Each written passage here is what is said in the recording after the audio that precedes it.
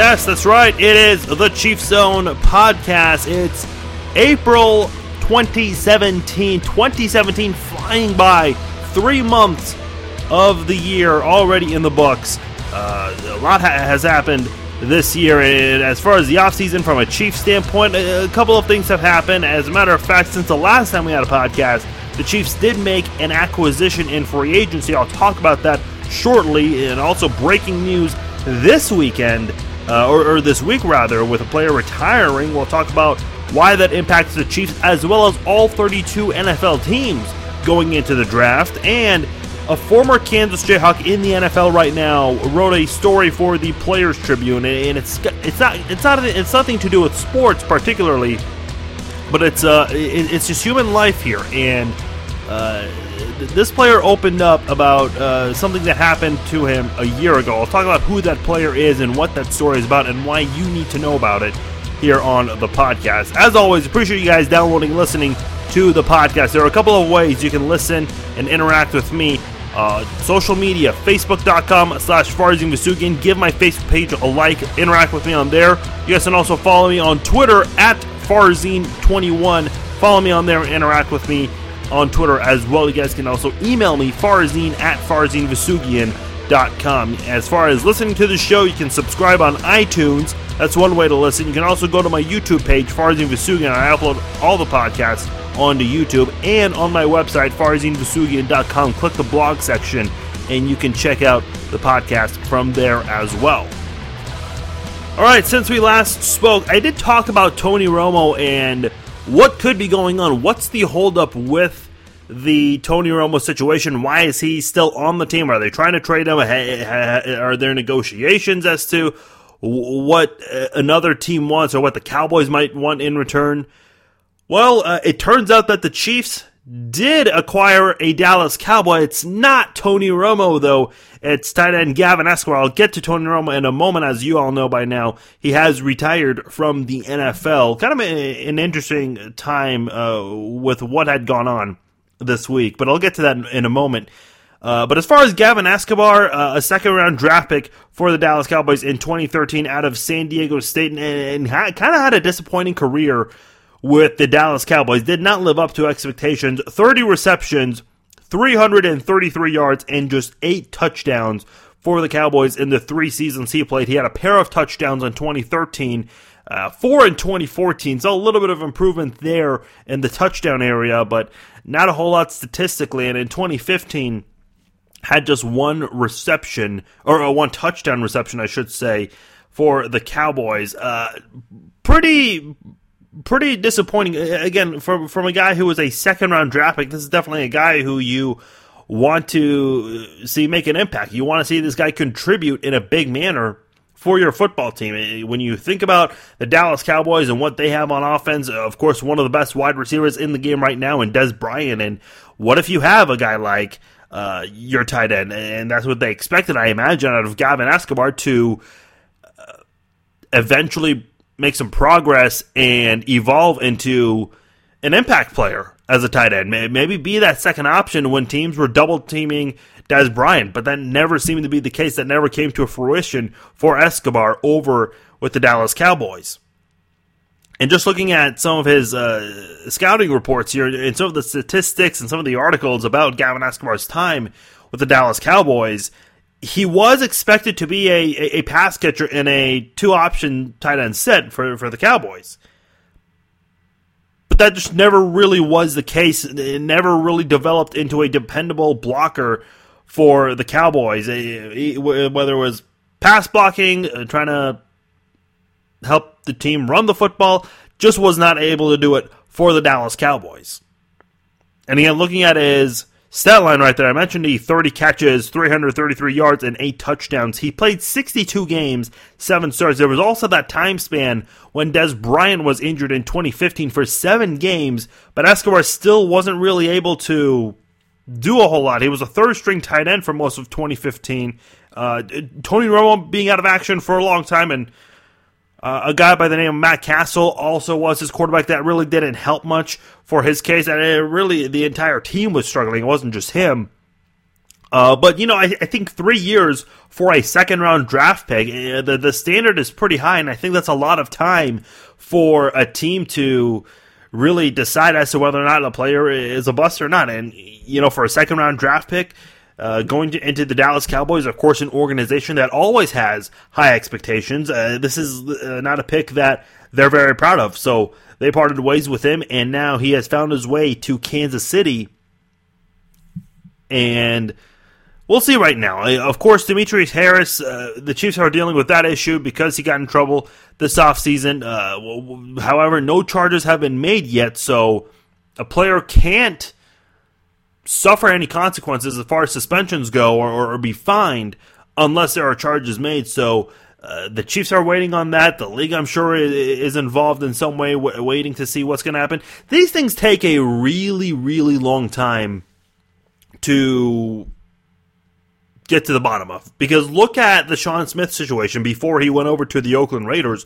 Sean Smith, he was driving under the influence at, I believe, downtown Kansas City and hit a light pole. He received a 3-game suspension, but it took more than a year for that suspension to finally be published and announced. So who knows when we're going to get an answer on Demetrius Harris and the situation there, but I still think at the end of the day, Gavin Escobar is a guy who's going to get an opportunity in OTAs and certainly deserves a chance in training camp and the preseason. I think part of this is, especially depending on who the quarterback is, if Alex Smith is still the quarterback going into 2017, which I'll get to that as well. The thing about Andy Reid's style of offense, and also the way that Alex Smith plays, and again, this is assuming that he is the quarterback, and even if the Chiefs do make a change there, I think this would still be great for Gavin Escobar. Gavin Escobar is entering a team that has a tight end friendly offense. You look at Travis Kelce and the production he's had. Demetrius Harris has been able to do some things, and even before Demetrius Harris was able to be a role player on this team, and before Travis Kelce returned from his torn ACL that he had his rookie season, missing his entire rookie season, the Chiefs had Sean McGrath, who was, I don't want to say an impact player, but he was a guy who made his presence known on the field. Again, by all means, not necessarily like a Tony Gonzalez or Shannon Sharp kind of tight end, but someone who went out there and made some plays for the Chiefs and helped the Chiefs' offense move as much as they could. So if a guy like Gavin Escobar is looking to resurrect his career in some manner, Kansas City is a great spot for him. So I think he's already got the best part, which he's in a great system. The other half is him having to go on the field and prove the Dallas Cowboys wrong. And it's going to be an uphill battle for him because he definitely dealt with some injuries over with the Dallas Cowboys. I think in 2015 it was. He suffered a season injury when he tore his right Achilles tendon. And that was in the 14th game of the regular season. So very late in the season, but was able to recover quickly and was able to have full participation in training camp for 2016, but still not enough for him to be able to stay on the team beyond 2016. So he's going to have to get that opportunity, get that second chance here in Kansas City. So it's a very tough league to survive when you don't live up to expectations with one team, and if you go to another, like Escobar's doing right now, going to a team where he's a better fit, and if he doesn't find a way to succeed there, it's going to be pretty hard for him to land a job moving forward. He's going to end up being a guy who might get picked up if injuries take place, and we all know injuries are part of the game, so at some point he will probably be picked up and be a guy who fills a spot on the depth chart. But of course, being a second-round pick, you should have some high standards for yourself and want to try to have a bigger role with this team. So it'd be interesting to see Escobar and Harris go at it for the number 2 tight end spot on the football team. And Escobar's got some speed coming out of college, so it'll be interesting to see how the Chiefs try to work with that in OTAs and in training camp, and of course preseason games. That'll be a guy I definitely want to look for, Gavin Escobar, to see how's he going to do under Andy Reid's style of offense. The biggest news this week, Tony Romo, Dallas Cowboys quarterback, retired from the NFL, no longer playing. Kind of a funny situation because in the offseason, we heard how Tony Romo was taking it hard, wasn't taking the whole moving on from the Cowboys situation very well, and he was staying away from teammates, didn't want to be around them. And I think that a lot of it had to do with how the team rallied around Dak Prescott.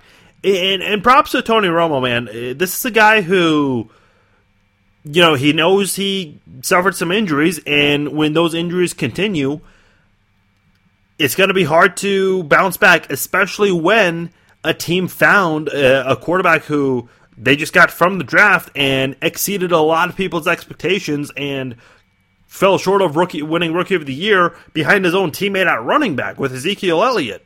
So the way he handled himself in that press conference where he said, look, he earned the starting job, got to give a lot of props to him. And look, I know in this day and age that should be expected, but still, you're a guy in Tony Romo who's had so many Pro Bowls. You get all the ladies. I mean, this is a guy who's been that guy. Ladies love him. Guys want to play like him. And of course, I know Tony Romo's remembered so much for choking in certain situations, but at the end of the day, he's been better than a lot of quarterbacks in the National Football League. Look, I would gladly take Tony Romo right now if health wasn't an issue. And if health wasn't an issue, we would not be talking about Dak Prescott right now.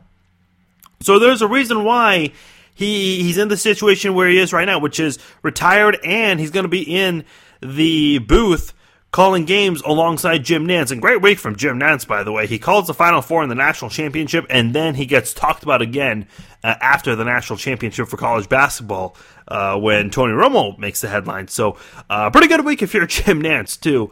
But as far as Tony Romo goes, look, it's the right move. Why wouldn't it be? And good for him for stepping down and taking a broadcasting role, which, of course, we're seeing more and more former athletes try to get into that field. I know Brady Quinn's doing a lot of radio for Sirius XM and for Fox Sports Radio, and it'll be interesting to see if Tony Romo does anything else in the sports broadcasting industry.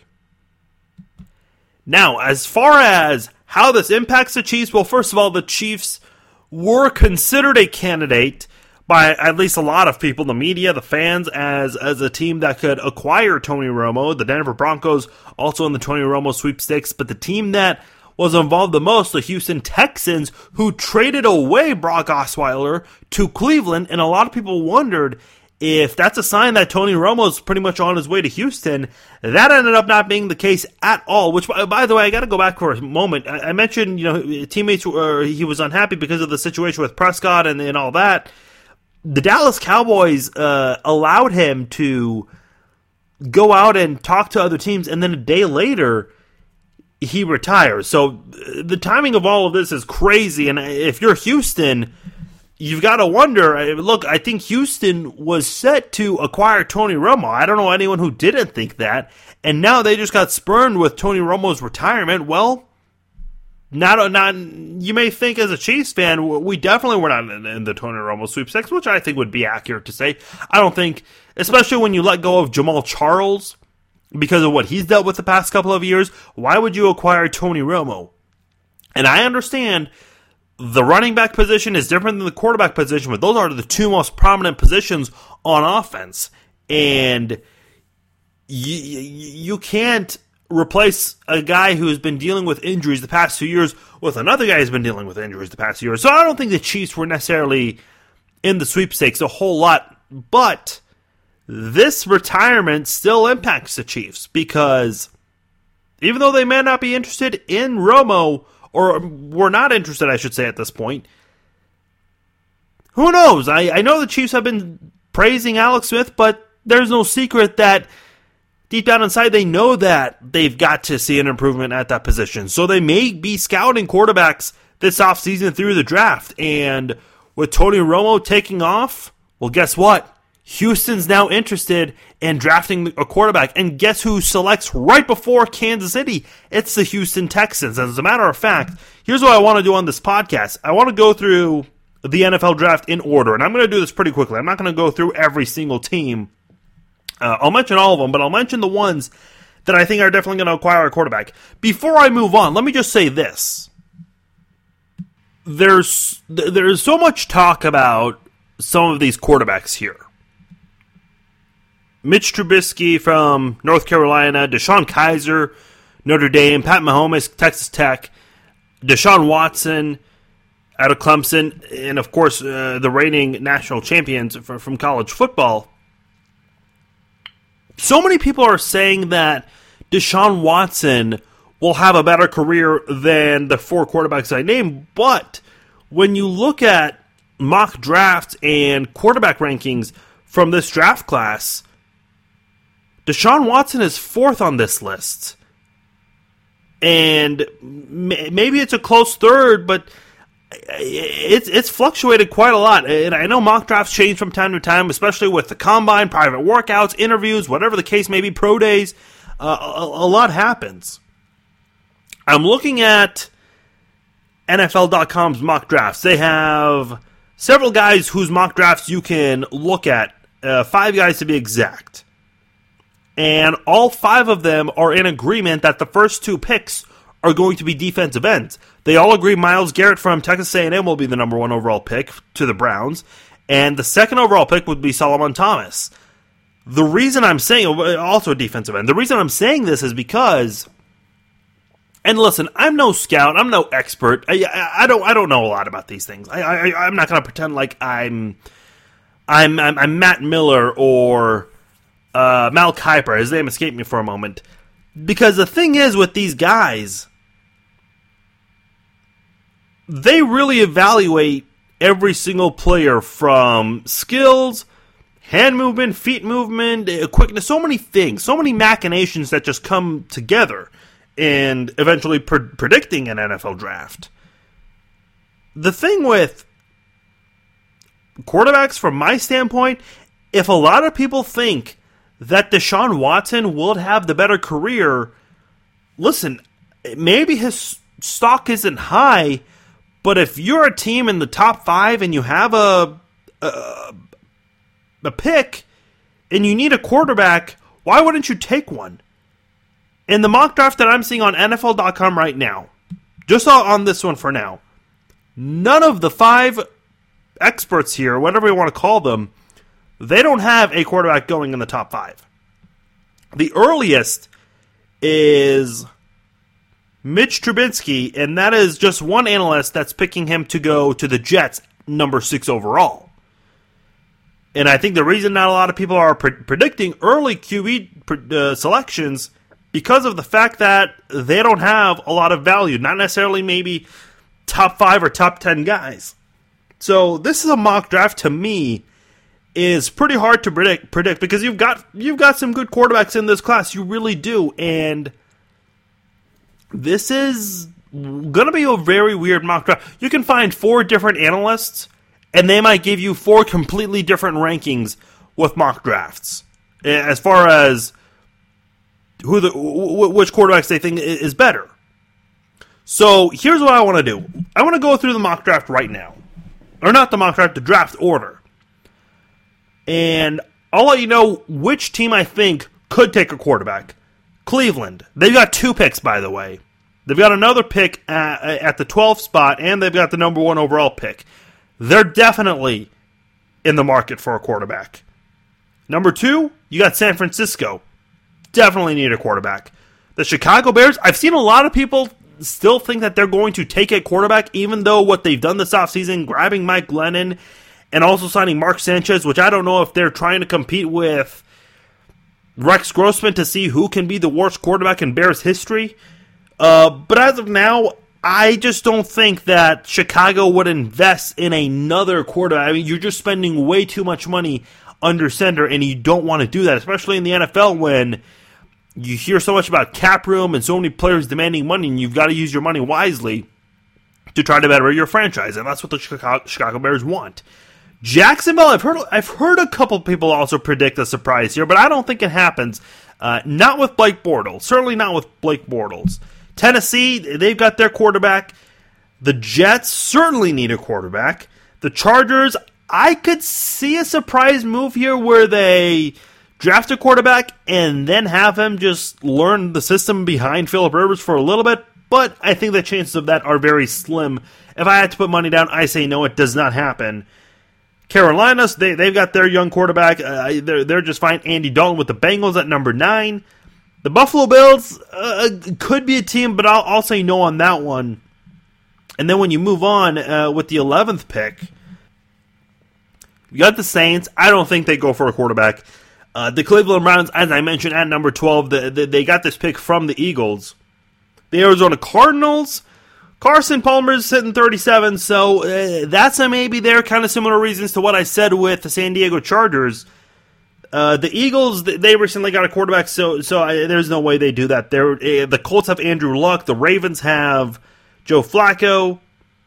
The Redskins, I don't see them going for a quarterback. The Titans, once again, are in the first round of the draft. They're not going to take one when they have Mariota. Tampa Bay has Jameis Winston. The Broncos just drafted a quarterback in the first round last year, so we're through the top 20, and there are already some teams with valid reasons to want to take a quarterback. These are the teams starting at 21 in the playoffs. The Lions, no way. Miami Dolphins, they're committed, so I say no to that one. The New York Giants, maybe kind of a similar reason to the 49, the Chargers, but I say no. I don't think it happens. The Oakland Raiders, obviously not. The Houston Texans, definitely. The Seattle Seahawks at 26 now, and then at 27, the Kansas City Chiefs, just 2 picks behind the Houston Texans, certainly in the market for a quarterback. So you've got the Texans right before you, interested for sure in a quarterback. Just going backwards through the list here, the Cardinals could possibly go for a quarterback. The Browns, they've got 2 picks, so they could pick a quarterback with the 12th pick overall. So 2 teams right there.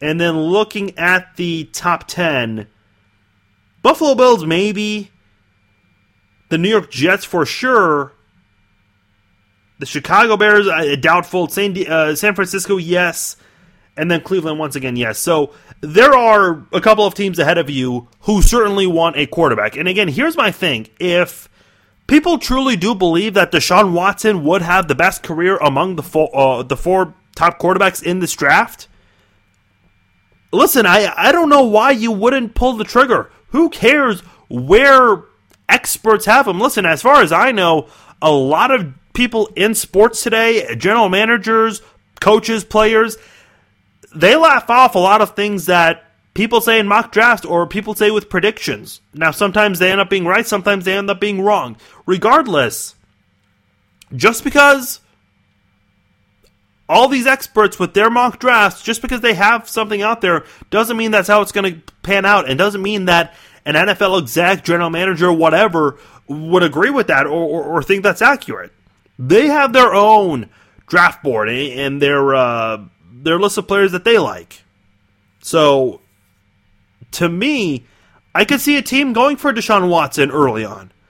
So my point is, with the 27th pick, I just don't think, and I know mock drafts have projected this for the Chiefs, but truly, I don't know if there is going to be a quarterback available for the Chiefs with the 27th pick. I think the best quarterback available would be Davis Webb, who is not projected to be taken in the first round. He's projected to go anywhere from the 2nd to the 3rd round, maybe the 4th round, but I doubt he slips that far.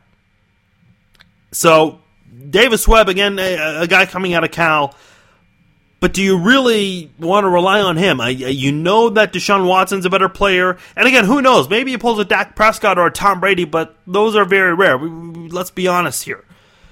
So there are some quarterbacks that the Chiefs could definitely look into, but they've got to trade up.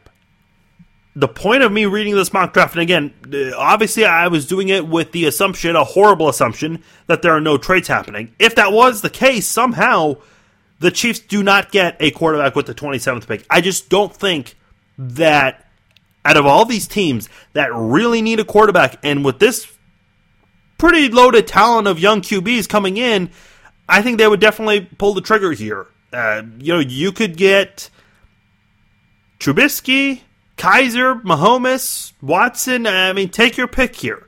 odds are you're going to get a good quarterback if no quarterback's been taken and you want to take a quarterback and these are your 4 options, you're sitting pretty here. The toughest part is who do you pick, which is a good problem to have, of course. So I think at the end of the day, if you're Kansas City and you really want one of these quarterbacks, and you guys know me, I've said this all along, Deshaun Watson's been my guy. That's the guy who I really want to see. I think you've got to trade up and make a move. I don't think Cleveland is willing to trade that pick. I just think they're locked in. They want a quarterback this year. The 49ers, they definitely need a quarterback. I think the Titans are really your best bet. A team like Tennessee, obviously looking to make that next step to become division contenders in a really wide open division where, shockingly, the past 2 years, it's the Texans who won that division. A team that doesn't even... They've had a myriad of... Houston has been the quarterback convention in the NFL the past 2 years, and they've still won the AFC South the past 2 years, somehow. So if you are Tennessee, would you be interested in a team? They've got the 5th pick and the 18th pick. By the 18th pick, a couple of these quarterbacks should be gone. Maybe 3 of them. Hopefully Deshaun Watson is still available at 18. And if that's the case, man, Kansas City, you've got to look at John Dorsey. He's got to make that trade. He's got to. I just think with what Tennessee has, and I mentioned that they have fallen short of winning the AFC South. Very young football team.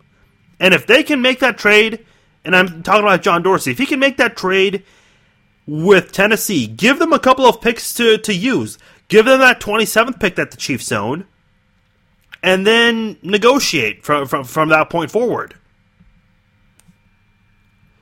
The Chiefs do have a 2nd-round pick, which I don't know if they would want to surrender that also. They do have a pair of 3rd-round picks, 91st overall and 104. So 4 picks within the first 104. And if you can trade up with that 18 spot, maybe even the 5 spot, if you're really that high on one of these quarterbacks, then look, make that move, fine. But I think with the 5 pick, Tennessee would be demanding a 2nd-round pick, and I don't know if the Chiefs want to surrender that. So to me, that 18th pick, that's the magic number right there. I think the Chiefs have to make a trade with the Titans for that 18th spot and give them the 27th overall pick, so that way Tennessee can still have 2 first-round picks, and then let them be a lot more active in the second day of the draft by trying to bring in more guys to help the offense, or maybe even the defense, if that's what they want to do. You got 2 third-round picks, and if your big focus is the quarterback spot, you may not even need those third-round picks, or at least one of them. So I don't really know if I would be...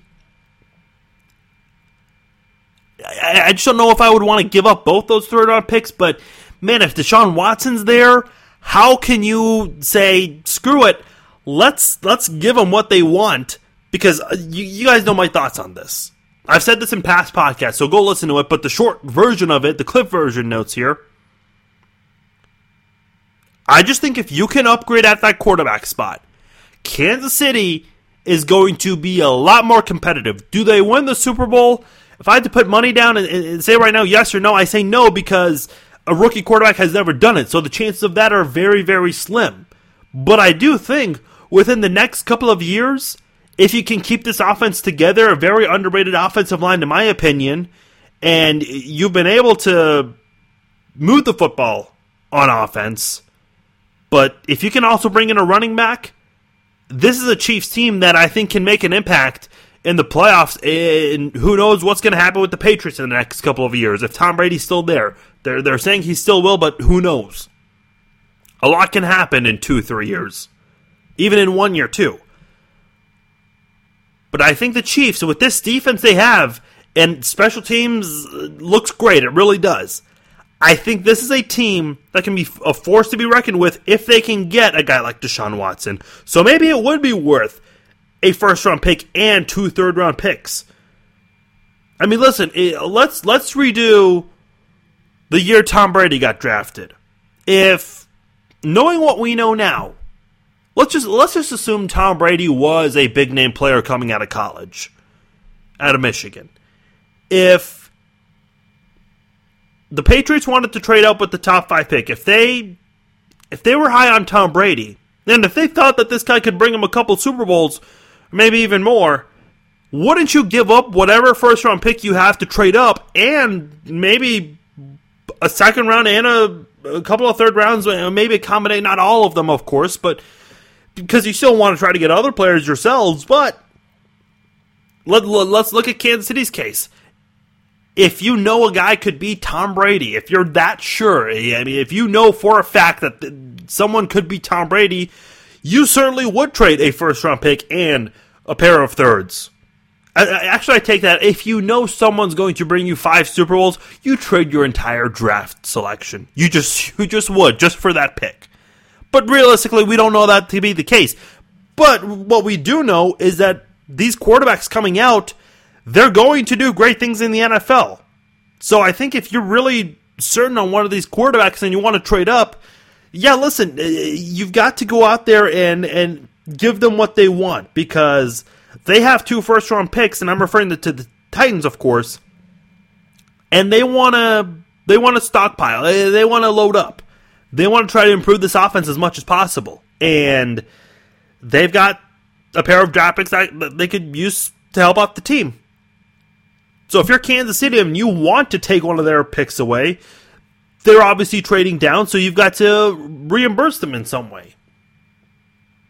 So that 18th pick, to me, that's what the Kansas City Chiefs have got to keep an eye on. And I think as fans, we've got to keep an eye on that come draft day later this month, and we'll see if that's what the Chiefs will go after. And if the Chiefs don't go after a quarterback, listen, I just don't think you can go far with Alex Smith. You just don't. Last year, 15 touchdowns, 8 interceptions. Are those really QB numbers that'll translate into a Super Bowl champion? I just don't think so. It's not rocket science. You don't have to be a pro scout to know that. So I think the Chiefs have got to look at that 18th pick. And if Deshaun Watson, Deshaun Kaiser, I know Mahomes has been a guy who's also been talked about. If those guys are still available with that 18th pick, at least one of them, I think you have to make that move. I just don't think any of those 4 quarterbacks that I've been mentioning throughout the podcast, there is no way they are available with the 27th pick. I just don't see it happening. Let's go around the NFL.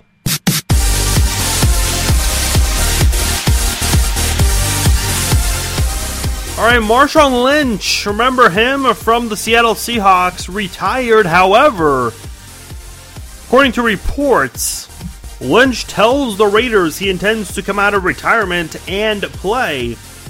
So he's currently under the Oakland Raiders' radar.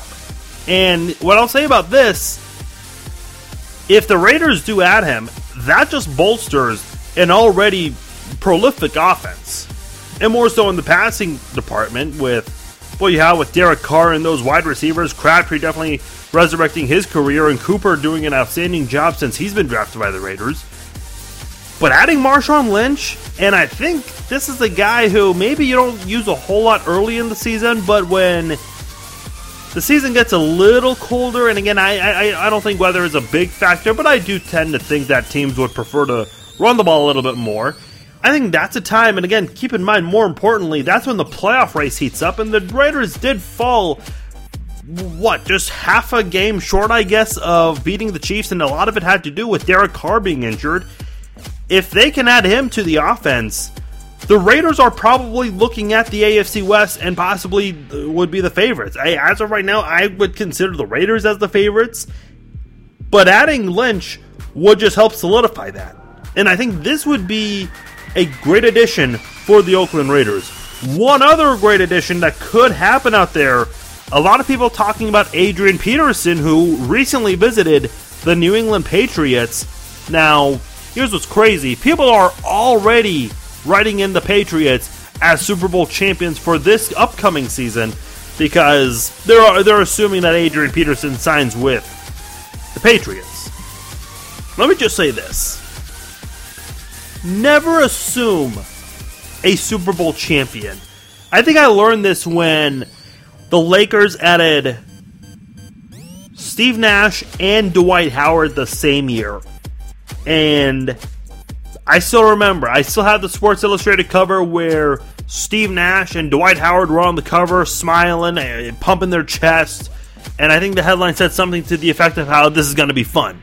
And the Lakers were a mess that year. Every single team predicted them to be the number one team in the West and make it into the NBA Finals and take it all. And the complete opposite happened. Never assume things in sports.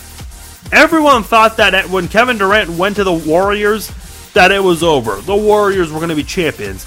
And now there's discussion that, look, would Kevin Durant even be back next year with the Warriors? Are the Warriors even going to be in the NBA Finals? So never assume anything in sports. A lot can happen in a season. One last thing, I did mention the Raiders. Former Kansas Jayhawk and current Oakland Raider Ben Heaney wrote an article for the Players Tribune, which, by the way, if you have not read the Players Tribune much, please do. It's a fantastic website where current and former players give their perspective on a lot of different things. The one that I loved the most was Michael Vick's article right before the Falcons and Patriots squared off in the Super Bowl. Very heartbreaking article that he wrote about how his grandma passed away and how just right around the same time he learned about Atlanta drafting a quarterback, which of course is Matt Ryan. The Players Tribune is a fantastic place, and I definitely recommend everyone to do it. I'm still surprised at how much people don't know about that website yet. Definitely check it out. But Ben Heaney wrote really a tearjerker on there, and I can only imagine what it was like for him to write about. He talked about his best friend and teammate from KU, Brandon Bourbon, and mentioned how it was about a year ago this time Brandon Bourbon had taken his life, and just how everything added up, but he just didn't see it coming when he took his life. And he went on to talk about how Brandon Bourbon was visiting just about because he went missing, and then right when they learned that he had committed suicide, people realized that they had a chance to talk to him because Brandon was visiting his family members, his close friends, before he went and did what he did. And it's one of those things where, obviously people will never understand suicide. It's a very tragic thing. Anyone who's had a family member or a friend go through it, it's just heartbreaking to even take in. It really is. So, I still remember a classmate of mine in high school. I wouldn't call him a friend, but he was in the same circle of friends who I still recall from high school. I just remember he took his life one day, and it was such a dark day, and so many people were. For me, that was the first time I had known of anyone who had committed suicide, and to this day, it's hard to figure out why someone had done this. What made someone think that there was no way out to go in this direction? Look what happened with Jovan Belcher in 2012, a few years ago. Why did things have to end that way for him? Why did he do it, especially the way he ended up doing it? And in the article, Ben Heaney talked about how he wanted to get the word out and help people. And he also mentioned, gave a number and a website for suicide prevention. And I just think it's important that, you are aware of your surroundings, the people who are close to you. And I admit I'm guilty of maybe not being aware as I should be. If someone acts different, which Ben talked about his friend doing so in this article, if someone acts different as his friend did, you never know what the next thing could be. Maybe someone's just having a bad day, and that's why they're acting different. Maybe someone really is having a really hard time with their life lately, and they have that motive to want to end things with their life. You never know. A lot of times when I see people, whether it's friends or work, whoever, if someone's just different, I just assume they're having a bad day. Maybe something's wrong at home, and I just try to stay away and leave them alone. Because Ben Heaney even mentioned, he called his friend's parents, Brandon's parents, and said, look, Brandon's acting weird. And even then, before that, Ben Heaney, he contemplated, should I call or not? Because he wasn't sure if this was even his place to even say something. But at the end of the day, he says he has no regrets because at the end of it, he felt good about himself, and knowing what he knows now, at least he tried to get some sort of help, try to get someone else to be aware of it. So this is, of course, a message for Ben, for him to get out there and say, look, never take things for granted, and if you see someone who's just been acting up lately, certainly you got to do something about it. And I know sometimes it's hard because the other person might try to push that away as much as possible, but I think it's your job to break that barrier and say that you'll do something. Very tragic read, and I definitely think everyone should read it. It's on my Facebook page, facebook.com/Farzin Vousoughian, and I tweeted it on my Twitter at Farzin21. Let's go out of bounds.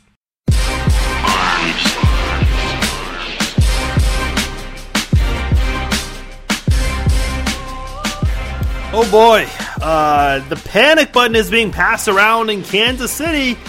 The Royals 0-2, and the way they've lost each of their first two games against Minnesota, a team that they have handled the last couple of years, it's not looking too good. Listen, people are still high on Kansas City's World Series run, their appearances for back-to-back years, and of course winning it in 2015. This is going to be interesting because the Royals in 2015, they were experiencing sellouts on weekdays in the humidity, which, listen, I know for years the Royals have been a really bad team, and because of the humidity that we have here in the heart of America, going to Kauffman Stadium might not be the most enticing thing to do. I mean, let's be honest. But when you win, nobody gives a damn. People will go out there sweating for 3-4 hours just to see the best baseball team out there.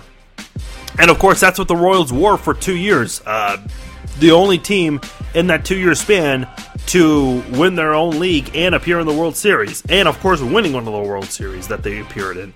So the Royals really were that team for 2 years that were hard to stop. Here's what I'm interested in. Because I got to be careful with what I say here, because Royals fans have become very sensitive. Nobody was attending games early in 2014. Let's just be honest. Attendance wasn't high, even the first year in recent memory when the Royals went to the World Series in 2014. It really wasn't until that wild card game where you saw a packed house at the K. 2015, as I mentioned, they had sellouts on weekdays. Now, 2016, you still saw the attendance number past 2 million, but it wasn't as high as the previous year. I know Alex Gordon was at a Sprint store, I believe it was, downtown, and from what I heard, there was a very low turnout there. And Alex Gordon's been a guy who's been here for a long time. Again, like I kind of said about Tony Romo, he's the kind of player that every guy would like to be as a baseball player, and he's also the guy that girls have a crush on. And for him to not even have a big turnout for this free autograph event that he was there for, pretty shocking. And it kind of makes me wonder, with the direction this team's going in, could we see attendance decline? Here's why I'm bringing this up. Because people were not attending Royals games, and that's okay. They were not good. They were awful for a long time. I'm a Kansas Jayhawk fan, and there's a reason why the football team, they have $2 front row seats. They do. There's a reason for that. And there's a reason why Allen Fieldhouse is packed for every single game, because they lose, once every 2 years at Allen Fieldhouse, which is pretty impressive, I would say. So there's a reason why when teams are bad, fans shouldn't really be, there's no reason to spend tickets or merchandise. There really isn't. I didn't attend Royals games for a long time because of how bad the team was. The only Royals merchandise I bought was All-Star gear when the All-Star game was here in Kansas City. Now, here are people claiming that they were forever Royal and that they've been a Royals fan for life. They stole my heart since I was born, which you know is complete bogus. We all know that there were so many people who didn't even want to attend. I mean, attending a Royals game was more of like an entertainment thing. The past couple of years, it's been a pretty serious thing where people have been out there because they are expecting a win at the end of the day. So now, they're 0-2. They've had 2 brutal losses to Minnesota. And again, it is 2 games out of 162, but the panic button goes fast in this day and age. So, we all know that if this keeps up, there's not going to be a high attendance number. And here's what's funny, is that last year, Fangraphs mentioned that the Royals were not going to do good. That they were going to finish either barely above 500 or below 500. They finished exactly at 500. And I know injuries played a role, but look, that's part of sports. And now this year, Pete Granoff of the Kansas City Star, he put out an article where he talks about what goes on social media and the reactions from fans and such. He put out an article that basically evaluating every single MLB expert. And only, I think out of a couple hundred, only 5 of them predicted the Royals would make it as a playoff team. And all 5 of those said it would be as a wild card team. And Royals fans were stunned by this. I mean, the reaction on social media, it was pretty serious. Royals fans weren't having any of this. Listen, people also went on and said that how predictions don't matter because it was a negative prediction towards their team. Listen, I just saw the new AP poll for college basketball, and KU's number 1, and KU fans are celebrating like they just made the Final Four because we all know that barely happens under Bill Self. So, KU fans, and let's be honest, a lot of KU fans are also Royals fans. They take the AP College Basketball poll seriously because their beloved Jayhawks are number 1, but when there are negative predictions about their Royals, they say that predictions don't matter. Listen, you can't have it both ways. You've got to be consistent with it, and I know it's a hard thing in this day and age. Logic is really hard to come by. I get it. But you can't go out there and criticize sports analysts for predicting positive things and praising them, but then you bash them when they're predicting negative things about your team. Sports predictions are taken way too seriously. I saw power rankings for the NFL offseason, and Chiefs fans were just offended by this, saying that offseason power rankings mean nothing.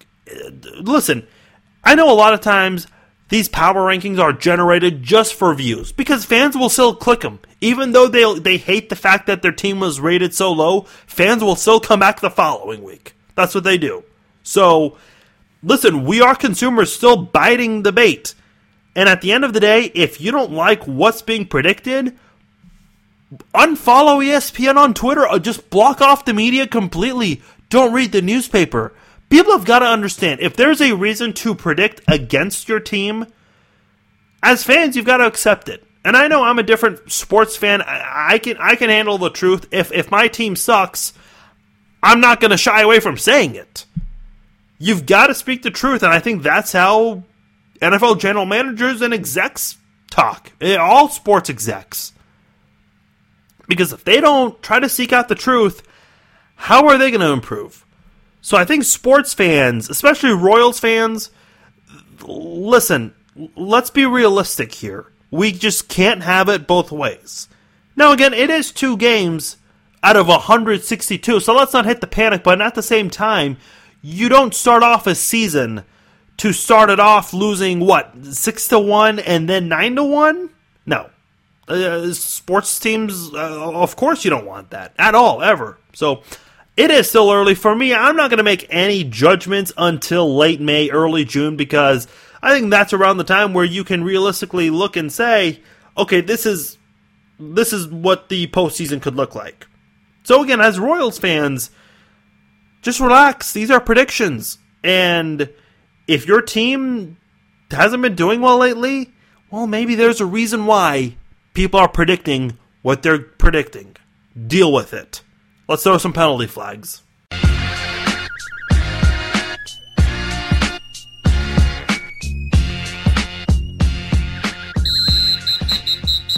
All right, as you guys know, North Carolina won the national championship, but how they got there before that in the Final Four game against Oregon, how do the Oregon Ducks allow that? For those who missed it, with less than 5 seconds left to go, North Carolina goes to the free throw line to shoot 2 free throws.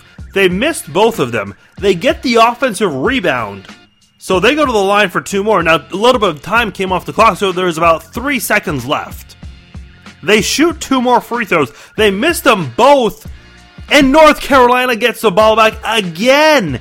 And by that point, time expired. They were able to take it back out to where Oregon would not have enough time at all to get an offense. Let me say this. That is worse than losing on a buzzer beater. If you force a team to shoot 4 free throws and it's still a 1-point game and you cannot box out and get the rebound, I don't even know how you got to the Final Four. I think that getting to the Final Four was already a shocker because of beating Kansas essentially at Allen Fieldhouse. So the fact that Oregon was able to pull that off only to lose like that is pretty disappointing. Yeah, sure, they were number 3 seed. They defeated a 1 and they were so close to beating another number 1. But you can't lose like that. You can't allow that. You've got to box out. And the fact that they just allowed North Carolina to get back-to-back offensive rebounds like that, oh man, that you just deserve a flag. I'll throw another one just for the hell of it. It was that bad. You cannot allow a team to just sneak a win like that. North Carolina totally stole it, and you know what? That's okay. Luck is always a part of sports. I said this during the season when the Chiefs had so many of their crazy come-from-behind wins. Luck certainly played a role in that. For sure, luck certainly played a role in the Chiefs winning the division because it took a David Carr injury for that to happen. And that's okay. It took poor boxing out, which we don't ever talk about this as a factor as to why teams lose. It took not being able to box out for Oregon for North Carolina to advance to the title game. You take it. Especially when it's a big game like that in a big stage. Alright, I've talked about this on the show before. I really would love to invest in a dash cam to put on my car and just record things while I'm driving. Because I feel like I could make so many videos off this and perhaps a lot of money and subscribers and whatnot. It's bad drivers. If there's anything I don't like, it's bad drivers. A lot of times when my friends want to get together, they invite me into the car with them. I like to go myself. I really do. And the only other person I would trust is my brother in the driver's seat. I was driving over the weekend, and there's a 4-way intersection, but only a 2-way stop sign, which I'm sure you guys have come across many times. So I'm driving, I'm coming up, and this lady who is supposed to stop and wait for me to go by, she gets right in front of me. I have to slam on my brakes. She's shaking her head at me like I did something. I honk, she honks back. So here's this genius. Listen, like I said earlier, I know logic is a very hard thing to come by for a lot of people. I just don't understand people who can't accept their own errors. Like you cannot stop at a stop sign. You're shaking your head at me. I honk at you, honk back at me. What did I do? So if you're listening out there, which I doubt, hire a cab driver, because you certainly suck at driving. Was that too harsh? If so, I hope so. It's just a pet peeve of mine. I've said this before on the podcast. If I date a girl and she's the hottest girl out there, if she's the kind of girl every guy wants, if she can't drive, I can't do it. Like, that's a deal breaker for me. I just can't stand it. I truly don't see how difficult driving is. Now, look, I know some people want to surpass the speed limit and such, and I just think it's stupid. I can't fathom what's so difficult about driving. I have to go through multiple four-way intersections or four-way stop signs on my way to work, at least 4 of them, which is a lot. 4 of them, and my workplace is only 10 minutes away, and every single morning, and even in the evenings when I come home, there's always at least one person who just cannot follow the proper directions of a four-way intersection. People seem to think that if you just get to a stop sign and if you just stop for 1 second, you can go after that on a four-way. No, you can't do that. You have to let everyone else go that was there before you. It's not a 1 second wait. And personally, I hate four-way stop signs. I just think they... If there's a big truck that takes a while to go, and I'm talking one of those big delivery trucks that take a long time to get through a street, there are some people who will not wait their turn and skip the turn, someone else's turn and go because it takes a while. Okay, fine, I've done that before because I know I'm not gonna collide with anyone, especially if there's a big left turn being made by one of those big trucks. But when it just comes down to just following orders on the street, so many people can't do it. And that drives me nuts. This is the Chiefs Zone Podcast. I'm Farzin Vousoughian. Subscribe on iTunes. You can also listen to the podcast through YouTube, Farzin Vousoughian, and on my website, FarzinVousoughian.com, like my Facebook page, Facebook.com/Farzin Vousoughian. You can also follow me on Twitter @Farzin21 and email me, Farzin@FarzinVousoughian.com. The Cage Zone Podcast, my new MMA podcast, has been published. However, there are some technical difficulties. It's not up on iTunes yet. It's so frustrating. I've been contacting different people, and then they direct me to contact someone else. So I've been playing this great game of telephone throughout the week, just trying to figure out why the podcast is not up on iTunes, but it is on YouTube and on my website, FarzinVousoughian.com. So please check it out if you're an MMA fan and if you're interested in it. Enjoy your weekend. Be safe. Drive safely. Please stop at stop signs. Until then, I won't honk at you. Talk to you next week.